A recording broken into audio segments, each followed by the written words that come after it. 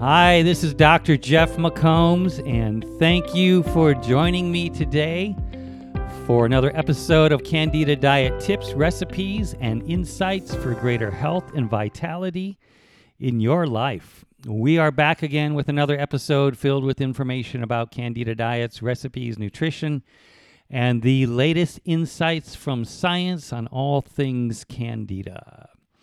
This is episode 13, and today I'm going to talk about Candida and herbs.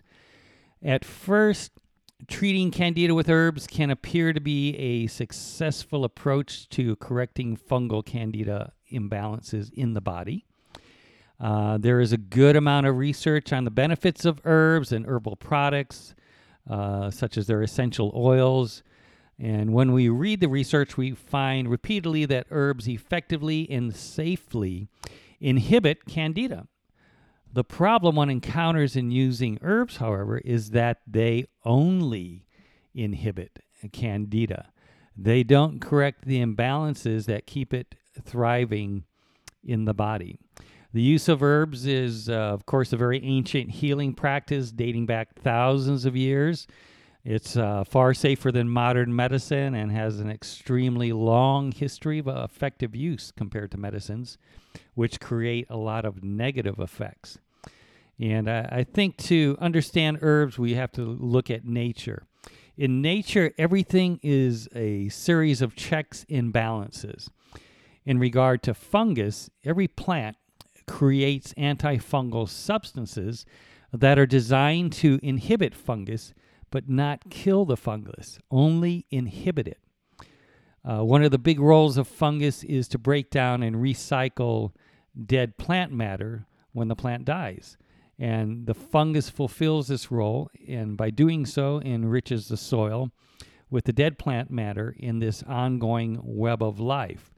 While the plant is alive, however, the antifungal substances present in the plants will prevent the fungus from getting an early start on the recycling process. However, they're not going to kill the fungus because nature needs the fungus there for when the plant dies. So this is just a system of checks and balances, and the antifungal substances present in plants are only designed to inhibit the fungus, not kill it. And this is exactly what you see in using herbal products with fungal Candida.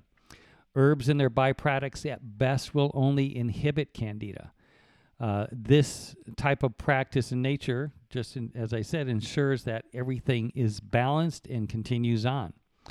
When trying to address fungal Candida with herbs, most people will experience an initial improvement in their condition if fungus is the main cause, which is not always the case. Once they go off these products, however, their symptoms usually return because they've only been inhibiting it, not correcting it or getting rid of it. This has led some practitioners to incorrectly rationalize that Candida has adapted to the herbs, so therefore you need to rotate the herbs to avoid this adaptation taking place.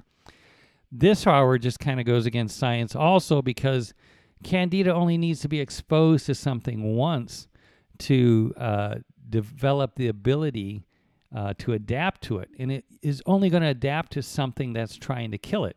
If it's just being inhibited, it's not going, there's no adaptation that needs to take place. This is just this natural effect that you find in nature. And there are many herbs that have, very strong antifungal effects like rosemary, oregano, peppermint, lemongrass, garlic, tea tree, cinnamon, clove, eucalyptus. I mean, it's a very long list because all plants produce a lot of different substances to inhibit the fungus. I have never found herbs to be effective in restoring healthy levels of Candida in the body. I believe that they would be more effective if it were not for the devastating effect of antibiotics on our body and how they destroy our internal ecosystem. By doing this just creates a lot of imbalance that is very hard to correct unless you're going to correct fungal Candida and help restore the microbiome. I think herbs should be an important part of everyone's daily approach to living life on this planet. There are just a lot of amazing benefits from herbs. They can be a useful addition to a successful Candida protocol, but I have never found them to be as effective as undecylinic acid, and I have never found them to be necessary for the success of the Candida plan. So again, they're useful, they should be used, but they definitely are not going to correct fungal Candida in the body. Today's recipe comes from the recipe section at candidaplan.com, and this is a recipe for homemade mayonnaise. On the Candida plan, you can't have store-bought mayonnaise because there's usually sugar and other things that wouldn't work on the plan, but you can make your own homemade mayonnaise, and that works very well with the plan. The ingredients, we actually have 2 blender mayonnaise recipes on the website. The ingredients are pretty similar. It's 2 eggs at room temperature, 2 tablespoons of fresh lemon juice, 1/2 teaspoon of salt, 1/4 cup of extra virgin olive oil. You combine these all together in a blender. Blend at a high speed for 1 minute. Slowly add the oil until the ingredients are mixed and have thickened, and refrigerate in a glass jar. Use as you would any other mayonnaise. And I believe the other recipe, the only difference is it uses mustard as one of the ingredients as well.